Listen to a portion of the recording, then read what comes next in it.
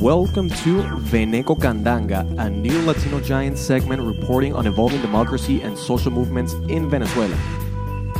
I'm your host, Juan Andres Nisli. I'm joined today by Alejandro Velasco. He's an associate professor of Latin American history at New York University's Gallatin School of Individualized Study and executive director at NACLA Report on the Americas. His latest book is Barrio Rising, Urban Popular Politics and the Making of Modern Venezuela, a book that chronicles the history of the iconic 23 de Enero neighborhood in Caracas. Alejandro, thank you for joining us today. Thanks for having me. Alejandro, I want to begin first congratulating you on this book. This is probably the most interesting account I have read about this side of urban Venezuela to this date. You describe the 23 de Enero barrio as a strategic and symbolic manifestation of the promise of democracy. Can you tell us what makes the 23 de Enero neighborhood such an iconic and transcendental place in Venezuela's modern political history? Yeah, well, first of all, thanks for those nice comments and words. I really appreciate it. So El 23, as it's popularly known in Caracas and in Venezuela, short for 23 de Enero, has both the symbolic and physical proximity to Venezuelan history, especially modern Venezuelan history. Physically, it's located right in the heart of downtown Caracas. It's literally a stone's throw away from the presidential palace, from the National Assembly. Physically, it's also a highly imposing neighborhood. It's comprised of 1950s era superblocks, which at the time were some of the most modern housing that was around in Latin America. Recently, it's over the last 20, 30 years, it's now also been incorporated by squatter settlements, which we can talk about later. But it looks visually imposing. And then the other way in which it's symbolically central is that it's called 23 de Enero. But to understand the significance of this name, which of course translates to January 23rd, it's also important to realize that it's not the first name that the neighborhood had. It was first founded under a different name, which also was a different date, 2 de Diciembre, December 2nd, which was a date in 1952 when the dictatorship of Marcos Pérez Jiménez had solidified its rule over Venezuela and had embarked on a tremendous project of public works and really transforming the visage both of Caracas as the showcase for a new Venezuela, what he called the new national ideal, and really a new sort of place of Venezuela in the world economy. Of course, he did so at the barrel of a gun through sort of a military dictatorship, but nevertheless, his signature project by which he thought that all of Caracas would, especially the working classes of Caracas, would now become modern citizens was encapsulated in this neighborhood that he called 2 de Diciembre. Again, because it was a dictatorship, what was papered over were the significant amounts of discontent that were rising to the surface as people, even those among the ones that moved to the 2 de Diciembre, realized that what they lacked, even though they now had modern housing coming from squatter settlements themselves, what they lacked was a voice in the political system. And so on January 23rd of 1958, they helped usher in a new period of democratic rule by joining in with groups of civilian elites as well as military sectors in overthrowing the dictatorship of Pérez Jiménez. Of course, now you had a problem. What are you going to call this neighborhood that had such a tremendous symbolic attachment to the now fallen regime? Well, neighbors took it upon themselves to rename very organically their neighborhood 23 de Enero, which now linked them very much to the new and highly uncertain democratic project that was to unfold. This in terms of its origins, but what would happen is that over the next 30 years, this neighborhood that again seemed to have such a tremendous link to the history, sort of the modern political history of Venezuela, at least at that moment of transition, would come also to figure centrally in some of the more dramatic and sometimes violent battles over what democracy would be defined as in Venezuela. So, for instance, in the 1960s, the 23 de Enero was a hotbed of insurgent leftist insurgency battles as well as counterinsurgent battles. The governments of Romulo Betancourt and later Raúl León in the 1960s made the pacification of the 23 very, very much sort of a signature part of their counterinsurgent battles. Then in the 1970s, you had a moment of incorporation of this neighborhood and all that it stood for into the two major parties of the period, Acción Democrática and COPE, the Christian Democratic Party. And then in the 1980s, even though in the 1970s you also had a significant amount of street protests by neighbors as the upkeep of their neighborhood, again, which was built as a public housing project, it deteriorated significantly, even though there was a huge boom in oil prices that was not going to to benefit the neighbors. And so they protested continuously. And then what you had in the 1980s was the emergence of a schism on the one hand between the neighborhood and its neighbors and the authorities of the democratic regime, but also you had this sort of interesting combination of what had once been sort of the demobilized radical sectors and factions of the insurgencies of the 1960s and run-of-the-mill neighbors that weren't really politicized but very much felt the shortcomings of the democratic project that they had lived under now for 25 years. And so those two came together in some highly innovative forms of protest that very much stood outside the, what at the time was a very storied and celebrated, institutional apparatus that made Venezuela the envy of democracies and or certainly governments throughout societies throughout the region that were embroiled in civil war or dictatorship. And yet what was happening outside of that institutional framework in places like El 23 was a significant amount of sometimes highly contentious, very innovative protest that was escaping the sight of elites, all of which sort of came to a significant head in 1989 on February 27th, what's known in Venezuela as the Caracazo, when after a series of structural adjustment policies that were pushed through by the government of Carlos Andrés Pérez, there was a huge explosion that, interestingly, even though the place of El 23 in that explosion was actually quite minimal in terms of participation in the protests that happened, because it held such an important symbolic place in the national imagination, the state very severely repressed, far more proportionally speaking, El 23 and other parts of Caracas. And as a result, that really marked, again symbolically, a major split between urban popular sectors and the Venezuelan governments that had, again, built themselves as democratic for the previous 30 years. I want to fast forward a little more to the 21st century.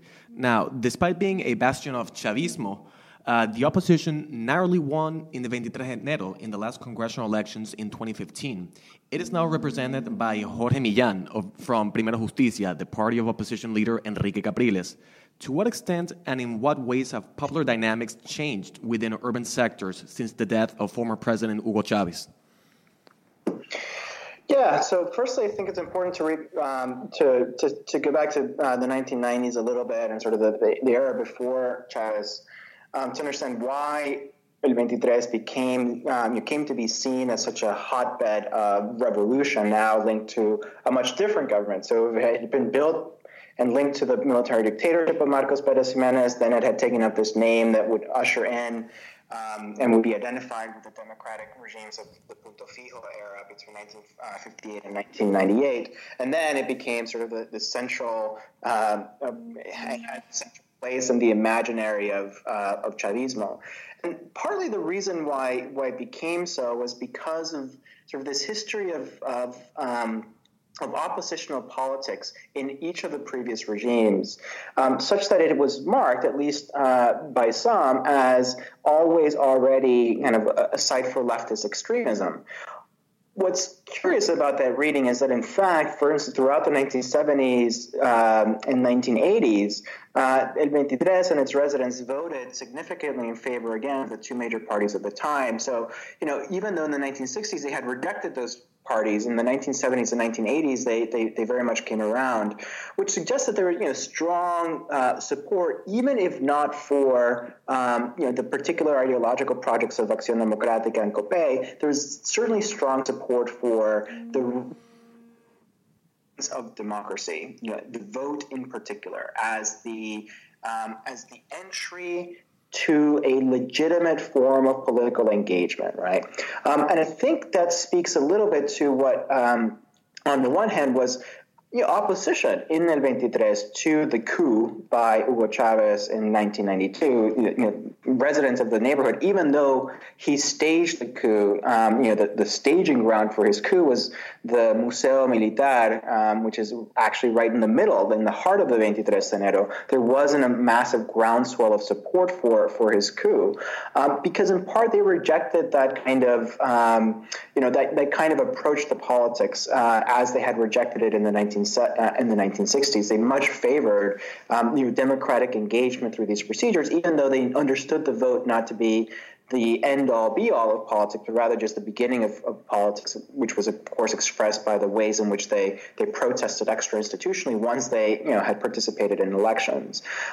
So what happened in terms of creating, number one, this kind of fiction of the 23 as a Chavista parish, as a Chavista neighborhood, was this misunderstanding of the highly nuanced and complex ways in which people from barrios like El 23 negotiated their presence vis-a-vis the prior regime, the Punto Fijo regime, which was one of opposition to the parties in power, but support for the system that underlay it.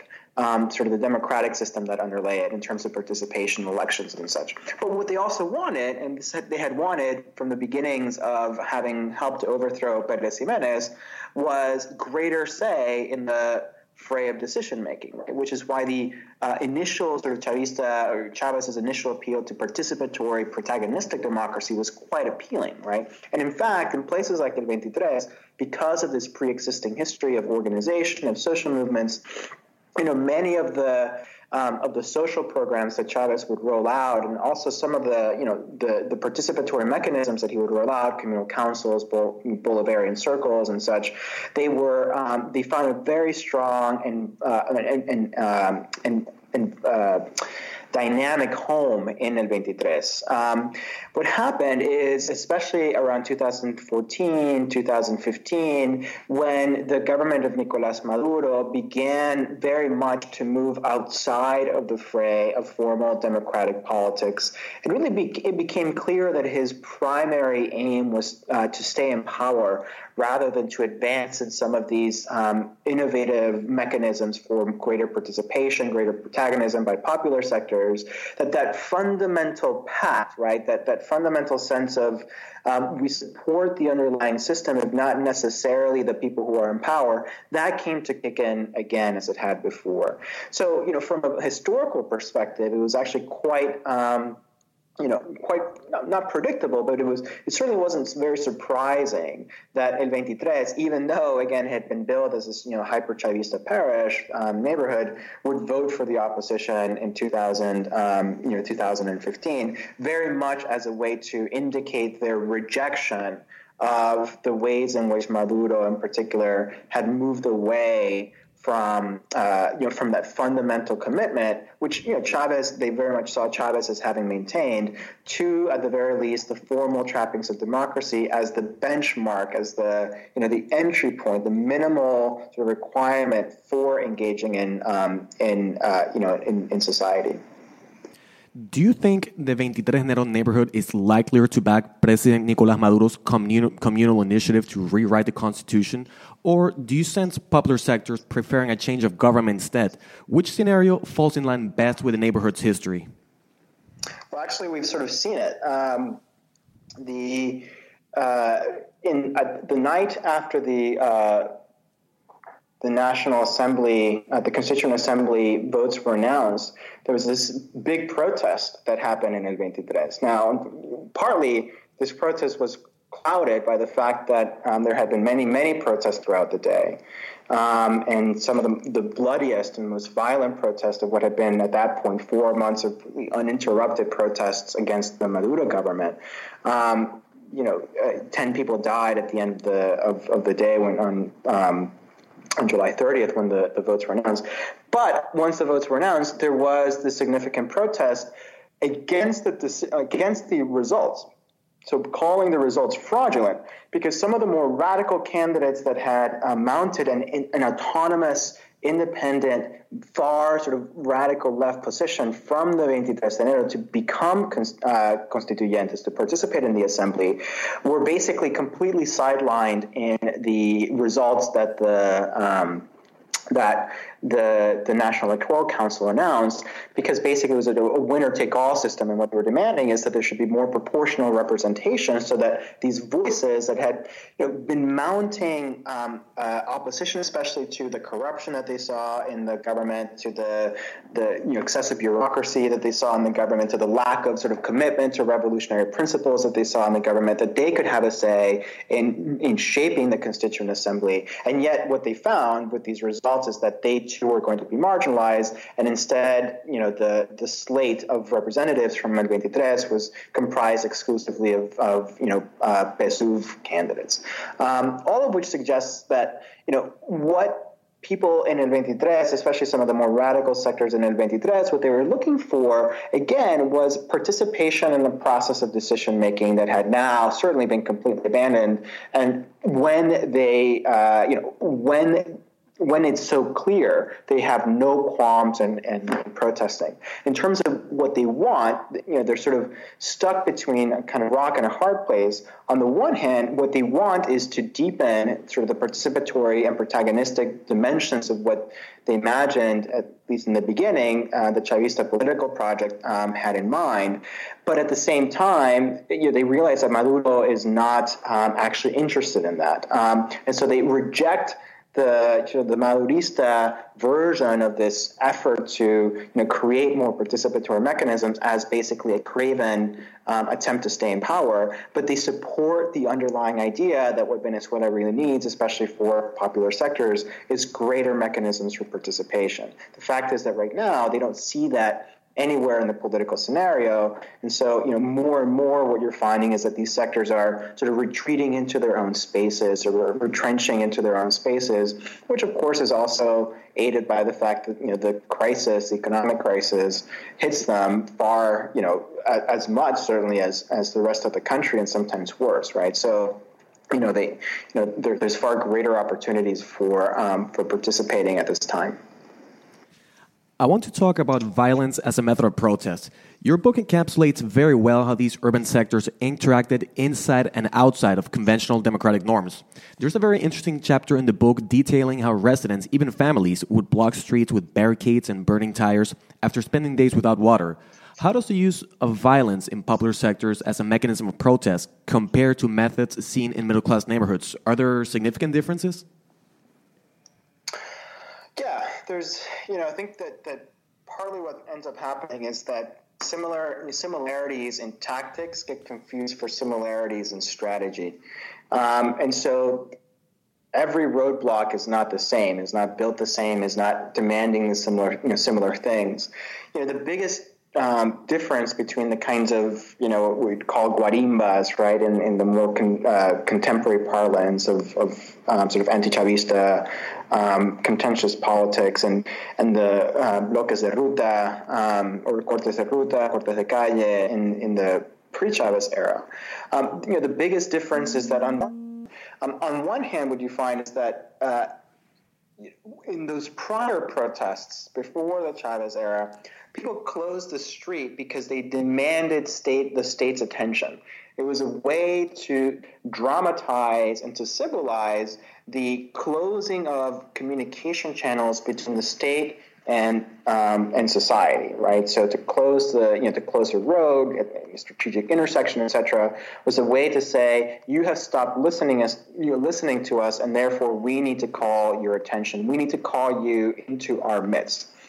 With the guarimbas, closing of roads was quite the opposite. It was a way to reject the presence of the state in those spaces, right? It was a way to sort of shun the legitimacy of the state, to reject it. And so, shorthand, one of the ways that, I tend to think about it is that there's a difference between protestas ante el gobierno, so those that, that face up to the government, face up to the state, and protestas anti el gobierno, protests that are against the state, right? And so one calls the state into participate or into engagement, the other one explicitly rejects it. The fact that we sort of misunderstand this difference between tactics and strategy is important, and I think indicative of a larger kind of misunderstanding of of the ways in which basically, and this is one of the things that I tried to do in my book, the ways in which we tend to conflate histories of what is in fact a highly divided country. And I don't mean divided in sort of like a polarized way, although that of course is true. Divided in terms of histories that aren't easily represented or subsumed under the narrative frameworks of those who are imagining their place in history. So for instance, right, and this is what allows, in the 1980s for political scientists and economists and policymakers and the rest to think that, okay, things are getting a little bit hairy. The economy is not doing as well as it was before, but fundamentally things are well until, of course, there's a social explosion, and it's sort of like, well, where did this come from? It came from out of nowhere, but no, in fact, it had this long preceding history. But this inability to see beyond sort of like your immediate milieu and to assume that everything that is happening is new and never known before, and that you are accomplishing something entirely different, that makes it impossible to see beyond your immediate framework. And to some extent, that's what's happening with the way that people read the the protest movement of the opposition. Even again, it's sort of tactically similar to the ways that that popular sectors protested before. It's very, very different strategically, pursues far different ends, but there's an assumption that, well, if we kind of do the same things that popular sectors are doing, well, perhaps that means that we are part of this larger whole, when in fact, that's not at all the case. As talks of a possible negotiated transition between Chavismo and the opposition ensue, what role, if any, do residents of neighborhoods in popular sectors like El 23 de Enero, Petare, and other important slums have in shaping the future of democracy and participation in Venezuela? Well, I think, if anything has come out of the Chavez era, and I believe this, is that, or let me put it this way, I want to believe this, is that whatever happens next, whoever comes to power next in Venezuela, much will depend on the way in which they come to power for certain, but much about the transition and the future stability of any Venezuelan project that emerges from this moment of intense crisis will depend on the ability of those sectors to understand that it's impossible to sideline or marginalize the demands, especially for participation, not for handouts, not for immediate goods or services, but for participation of popular sectors. Because ultimately that is what drove, number one, the aspirations of neighborhoods like El 23 de Enero in the late 1950s to help to overthrow the dictatorship of Marcos Pérez Jiménez. That's what helped these popular sectors to take up to the streets in 1989 in the Caracazo. That's what led these popular sectors to really latch on to Chavez's message about participation and protagonism, beyond even the social programs that eventually, took root. One of the things that I always like to say to students and others is, the first social programs that Chavez rolled out, the ones that you could concretely call, even if you wanted to, be pejorative and say they're sort of clientelistic, the first of those programs weren't rolled out until 2003. And those were very piecemeal.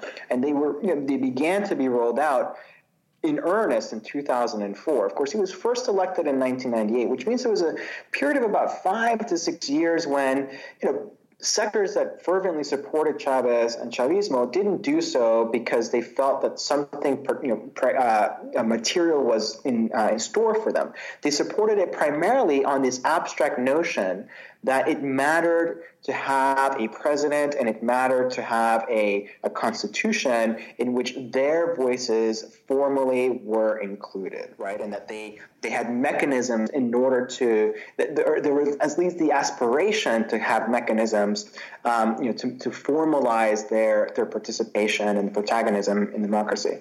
And so as a result of that, the role of these sectors going forward in any kind of negotiation, I think, is primarily going to be holding whoever comes to power next in check to make sure that those initial, those aspirations for greater participation are not abandoned in any kind of transition scenario, right? So, for instance, right, if a government comes to power that implements a very severe, much more so than currently even, neoliberal adjustment package that completely sidelines the aspirations for participation in popular sectors, is very likely going to be met with the same kind of protests that you've been seeing, except for different kind of composition, as you've been seeing in Venezuela over the past few years, right? So I think that the role of these sectors is going to be to maintain or to keep alive, right, this aspiration that now is 50 years running, that whatever democracy is going to mean in Venezuela, it should and has to have a place and a mechanism for popular sectors to participate and to feel and to be part of the decision-making process more than just periodic elections. And to the extent that that's, making sure that stays the case, that will be their primary role. Well, it's a very well-researched and thoroughly insightful book, and I actually predict people will come back to it repeatedly in the future to try and crack the code between popular demands and the acquisition of power. I want to thank my guest, Alejandro Velasco, Associate Professor at NYU Gallatin and Executive Director at North American Congress on Latin America. His book is Barrio Rising, Urban Popular Politics and the Making of Modern Venezuela. And this is Veneco Candanga.